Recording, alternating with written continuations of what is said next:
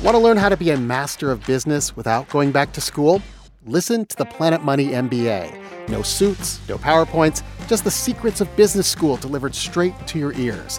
Every Wednesday till Labor Day on Planet Money from NPR. My name is Brando Skyhorse. I'm an associate professor of English and creative writing at Indiana University, Bloomington, and I've just released a new novel called My Name is Iris from Avid Reader Press. Brando Skyhorse's new novel, My Name is Iris, is a work of speculative fiction that imagines what would happen if mandatory electronic wristbands were required to prove citizenship, and particularly how that experience might affect immigrants who are eager to fit in, yet are constantly othered. It's an idea that might not be so distant from today's reality in this country. I recently spoke with Brando Skyhorse about his own ethnic identity and how he used his experience to craft the experience of Iris, who strives to be accepted by the country she loves. I'm Beth Golay from KMUW Studios, part of the NPR Podcast Network. This is Marginalia. Okay, so can you give our listeners a brief description of the book? So this is about a woman named Iris Prince. She is a woman who is starting over. She's separating from her husband. She has a 9-year-old child. She's moving into a brand new house, brand new neighborhood, starting a brand new life. And she looks out her beautiful bay window one bright sunny morning and sees a wall where there was no wall before. And we learn as we read this book that this is a mystery. This is a thriller. This is about a woman who is in trouble because she doesn't know who she is, and she doesn't realize where she is all of a sudden. This is a woman in transition, I guess, the best way to describe it, a woman in trouble. You know, I'm not exactly sure what we're revealing for spoilers because, I did not initially read the jacket copy when I picked up this book. Beautiful. Fantastic. Yeah, I like to pick up a book with, no preconceived notions. So The Wall surprised me. And then I decided to read the marketing materials that arrived with the book and discovered the wristbands. So let's start maybe with, Iris, formerly Inez. She tries to be the model minority and she succeeds and fails in different ways. So talk to me about Iris's/Inez. Talk to me about her desire to be an American. Yeah. So these are topics that I've spent a lot of time thinking about. I've been publishing books for about 13 years, and this is, I guess, my fourth book. And a lot of the themes in this book reflect themes about race, identity, ethnicity that I've been thinking about for a really long time. Inez is a young woman who, was born in America. Her parents emigrated to America here, and she essentially has this very specific idea of what it means to be American. She grew up in the 1980s. And if you grew up in the 1980s, I'm sure you're familiar with what it was like. There's a very specific idea of what it means to be an American. So Inez worked incredibly hard, losing that accent. When teachers in her elementary and junior high school had trouble pronouncing her name, one of them said, "Why don't I just call you Iris?" And she just ran with it because, oh, great. This is a teacher who's actually taking time out to help me become more American. To her, being an American meant success. And to her, success meant safety. So here's a young woman who essentially has been aspiring for safety, aspiring to just blend in nice and easy. We learn early on in the book that there was an incident with one of her best friends who meets, as you read in the book, a very unfortunate end. And because of that specific experience, Inez realizes the more American I am, the more blended in I am, the more safe I am. And the more safe I can become, the more I can get everything that I want that this country has to offer. And see, I even mispronounced her name, Inez. But that's perfect, right? That's exactly when you're in that situation, right? And you have a name like Inez, right? Or even a name like, Brando Skyhorse, and there's all sorts of takes on it. The first few times it can be like, oh, don't worry about it. But after the 50th time or the 100th time, you find that it brings undue attention onto you. And especially if you're a young child, just imagine this young girl, having her name mispronounced over and over and over again, her cheeks getting flushed, all the blood rushing to her face, and her just saying, look, I just want to blend in. I just want to study with everybody. I don't want to make a big deal out of everything. And there are so many children, there are so many students of color who feel those experiences growing up. They just want to blend in nice and easy because they know if they don't, they're called out for special attention that brings attention to them, sometimes unwanted, from their friends, from their community, from their teachers. And so you just illustrated it perfectly. Like Inez really just wants to be one of the crowd. The opening pages of the book, the very first page of the book, Dolores, she reminds Iris often, you were born here. Yes. And yes. I saw but didn't note the page later when, to apply for a band, which we'll talk about in a minute, to apply for a band, Iris had to prove that her parents were born here. And I thought, well, that doesn't seem right. She was born here. And then later. That doesn't seem right. Yeah, and then later. What's up with that? Yeah. Later on page 97, she did acknowledge, and I quote, I wasn't chasing anything I didn't already have when the rules flipped on me. So, let's talk about, this very plausible idea of rights and citizenship being taken away. Yeah, when Simon & Schuster asked me to create these YouTube videos, there's this one little YouTube video where they do as kind of a joke, oh, can you pitch your book? Can you describe your book in 5 seconds? And my pitch was, please don't let Elon Musk read this book.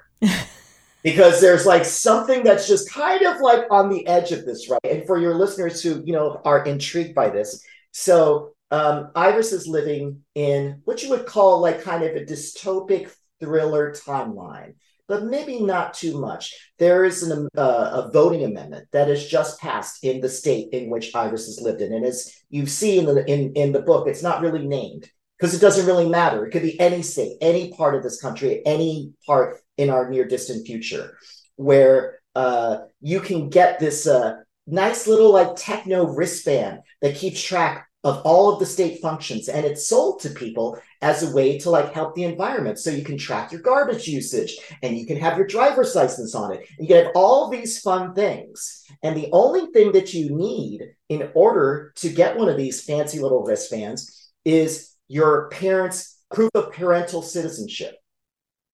And what Iris realizes much later on, much to her dismay, she already knows that her parents were not born here. Her parents were undocumented.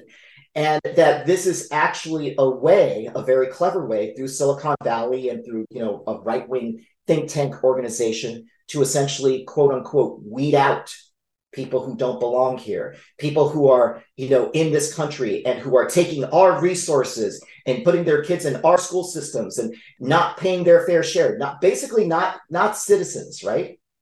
And so Iris slowly has all of these aspects of citizenship, things that she's proud of, things that she's invested in, taken away from her, one step at a time. And if you think that this is entirely implausible, this idea was inspired by a constitutional amendment that Republican Senator from Louisiana, David Vitter, a few years ago proposed, that citizenship would be eligible for people only if their parents were citizens. And if that name David Vitter does ring a bell with you, he was the one that was caught up in that, I think, DC prostitution scandal a few years later. So I believe that's why the amendment never really got traction. But again, this isn't something that, I'm not that clever. It's not something what's the most insane thing that I could do and put a character through, right? This is something that's been discussed and talked about. So my feeling was, what would it be like to put a character who is a person of color, but considers himself American first, Mexican American second? What would it be like to put them through their paces? This book is the result of that. Yeah, I was struck by, some of the quotes that were out there of people saying, yes, it's time for Americans to decide who Americans are, if I remember right. So, these bans, they were voted in, as you mentioned. And in the book, Iris said that in hindsight, people spoke of the vote, quote unquote, with the same distinction as some generations say, like Kennedy or 9/11. So what do you want to say about voting in this country through this book? I think that we hear this now every election cycle. right? This is the most important election of your generation. This is the election that decides who's on the Supreme Court. This is the election that will decide for the next 25, 30 years. And part of the reason that this amendment passes, I think it's also mentioned in the book, is that Iris is basically not able to distinguish between either position, even though the stakes are enormous. And so I think it's less of a commentary about voting per se, but more about this sort of like fatigue that I feel that we have right now as citizens, being constantly bombarded with this message of like, you've got to vote. It's so important. You know, the future of the country rests upon how this vote shakes out. And it's built up to this thing. And people feel like, oh, well, you know, like nothing changes. I hear this over and over and over again. And that's how you have maybe perhaps people who don't have our country's best interests at heart. Maybe that's how they get elected. Maybe because people hear this message so often, there's so much fatigue, they tune out. They decide, you know what? This can't be the 8th election in a row, which is the most important election in like the 21st century. Maybe there's other better things that I could be doing with my time. And I think that as we learn in the book, this process of transformation, it's a gradual one. It's like just kind of like watching a pot of like, you know, boiling water. Sorry, I don't mean like the book is as boring as like watching water boil. I don't mean that. I hope it's exciting. I hope it's thrilling. But like the temperature on Iris, right, and her life, it's basically just, it's a very gradual thing until all of a sudden, you know, it's everywhere. What's that like famous Hemingway quote? She went bankrupt 2 ways, gradually, then suddenly. So this is a sense like, you know, Iris loses her identity 2 ways, gradually and then very, very suddenly. You know, I want to talk about skin color because Iris was often comparing her skin color to her family's, to her husband's family, to her coworkers and her college friend. And there was one point when she and Alex went out with Esteban and Iris said he was the wrong kind of misfit, the wrong kind of outsider, or perhaps as a darker-skinned Mexican, the wrong kind of person of color. Talk to me about this. Yeah. So I feel that colorism is something that, you know, we're only just now, I feel like in the Latin community. And again, I know that word has changed. Like when I was growing up, it was the Chicano community, then it became the Latinx community, and now it's Latin community. That colorism in many ways is like the sort of caste system that many persons of color essentially like just kind of like put people into categories. You know, I remember growing up watching those telenovelas with my grandmother. And if you ever watch those telenovelas, like for those of your listeners who might not know what those are basically like Spanish language soap operas run by like Spanish language networks. You know, you can basically find them on any like, you know, cable network now. And all of the people on those telenovelas are light-skinned, incredibly light-skinned, unless, of course, they're a part of a cartel or if they're like drug dealers or they're narco traffickers or something, in which case they're dark-skinned. I remember like speaking with this person who I think like, you know, knew somebody who like cast people for those telenovelas in Mexico. And they had a very rigid caste system. Like basically when you were 14 or 15, if you were interested in like, you know, working in these telenovelas, if you were light skinned, you went to one kind of classes. You went to dancing classes, language classes, you know, how to like carry yourself, you know, almost like deportment classes. If you were dark skinned, then you went to like, oh, well, this is how you hold a gun. And this is like, you know, how you would interact with like, you know, people who are like, you know, criminals or whatever. So this is something that in the Latin community, I feel like there, even amongst a marginalized community, there's still ways in which people of color look to essentially like grade people or rank people.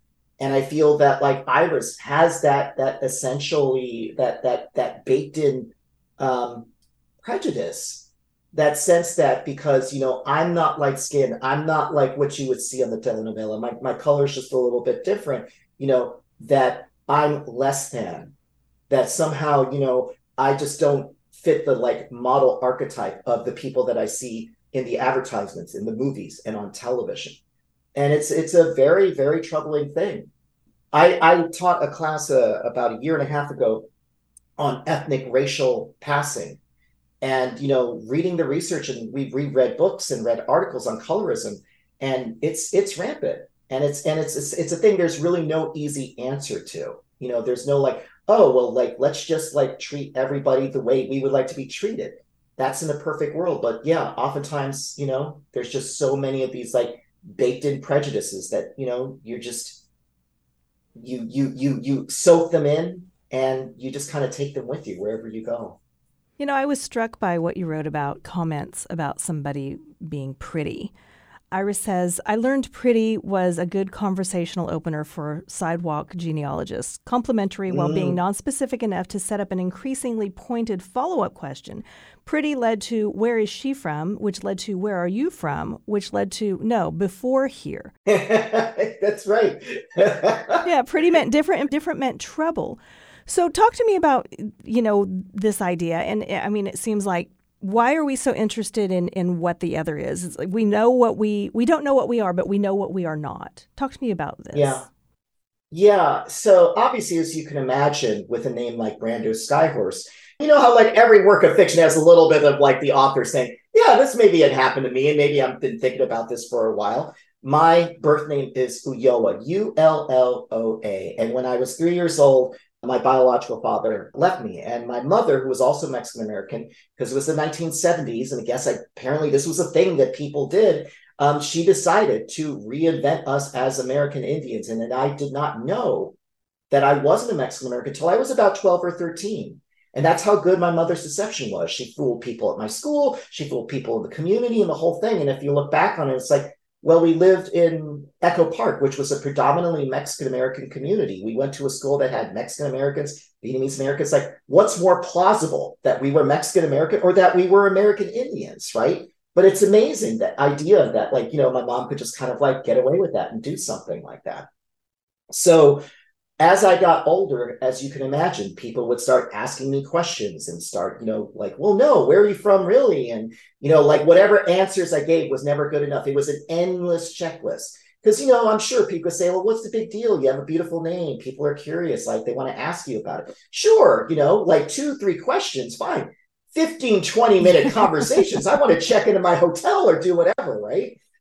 So I think that, to get back to your question of the other, it's fear. It's always fear, right? And so I think this idea that like, oh, here's this person, I don't know who they are, and maybe I'm a little bit curious. And then somehow or another, that curiosity curdles into something that's like not necessarily curiosity for curiosity's sake, but like antagonism. Who are you, right? As opposed to, who are you? Who are you in this community? What are you doing here? You just moved in next door. What are your intentions? How long do you intend to stay? And, these types of things, right? I think all of us have these kind of built-in biases where we we question, who is this person that is quote unquote not like us? And curiosity is fine, but there's a point where that curiosity can curdle into antagonism, and that antagonism then becomes fear. And that's where things, to me, start to get really dangerous. Was there one particular thing that you witnessed in society that made you want to write this book?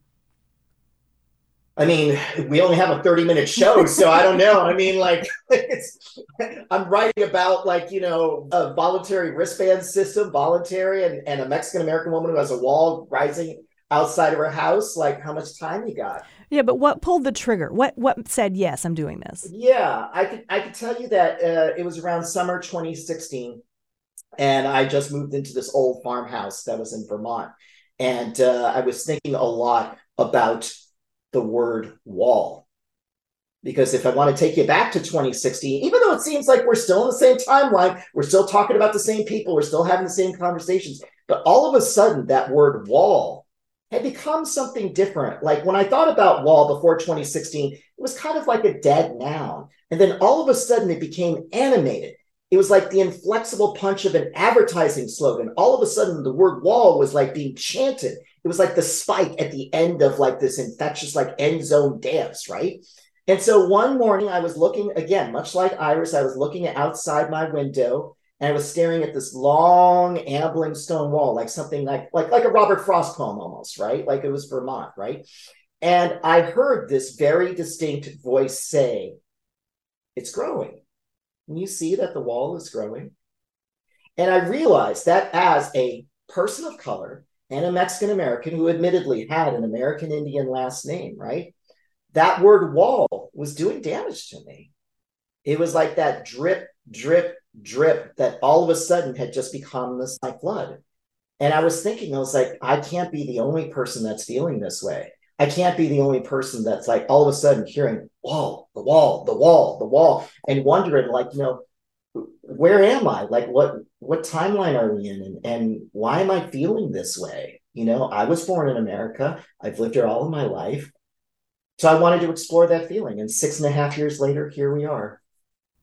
I do want to ask about craft for just a moment because sure. I'm curious about perspective. When I first started reading, I wondered how you would tackle writing from a female perspective. And then I read these lines early in the novel. It's a quote, "And the fear.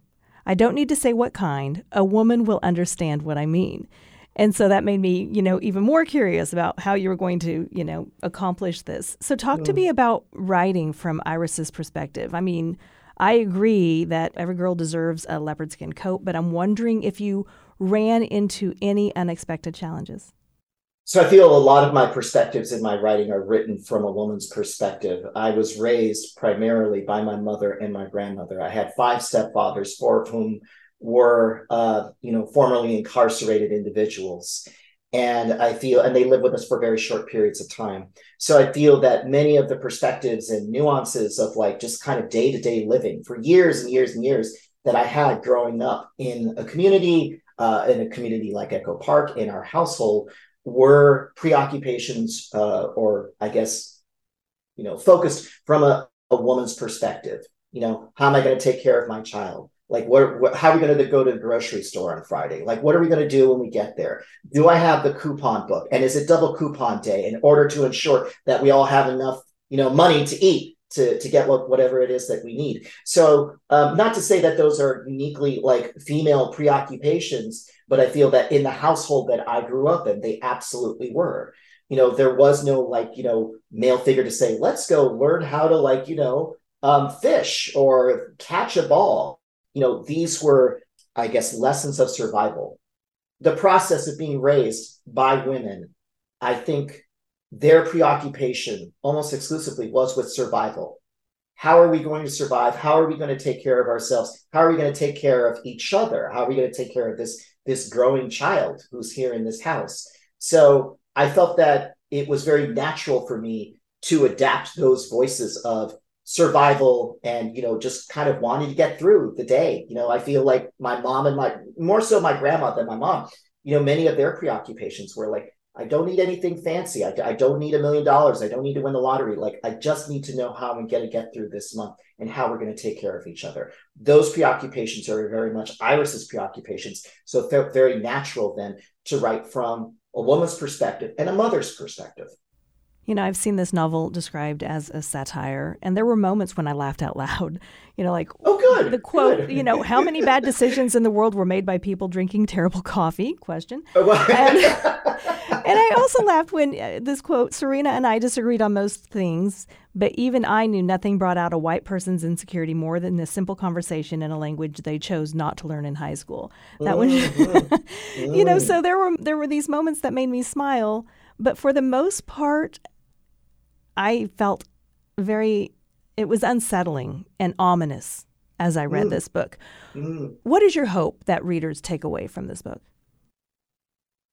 I think that, and again, like it's been really gratifying just going out and getting all these kinds of responses, because when you work at something 6.5 years, it's a really long time.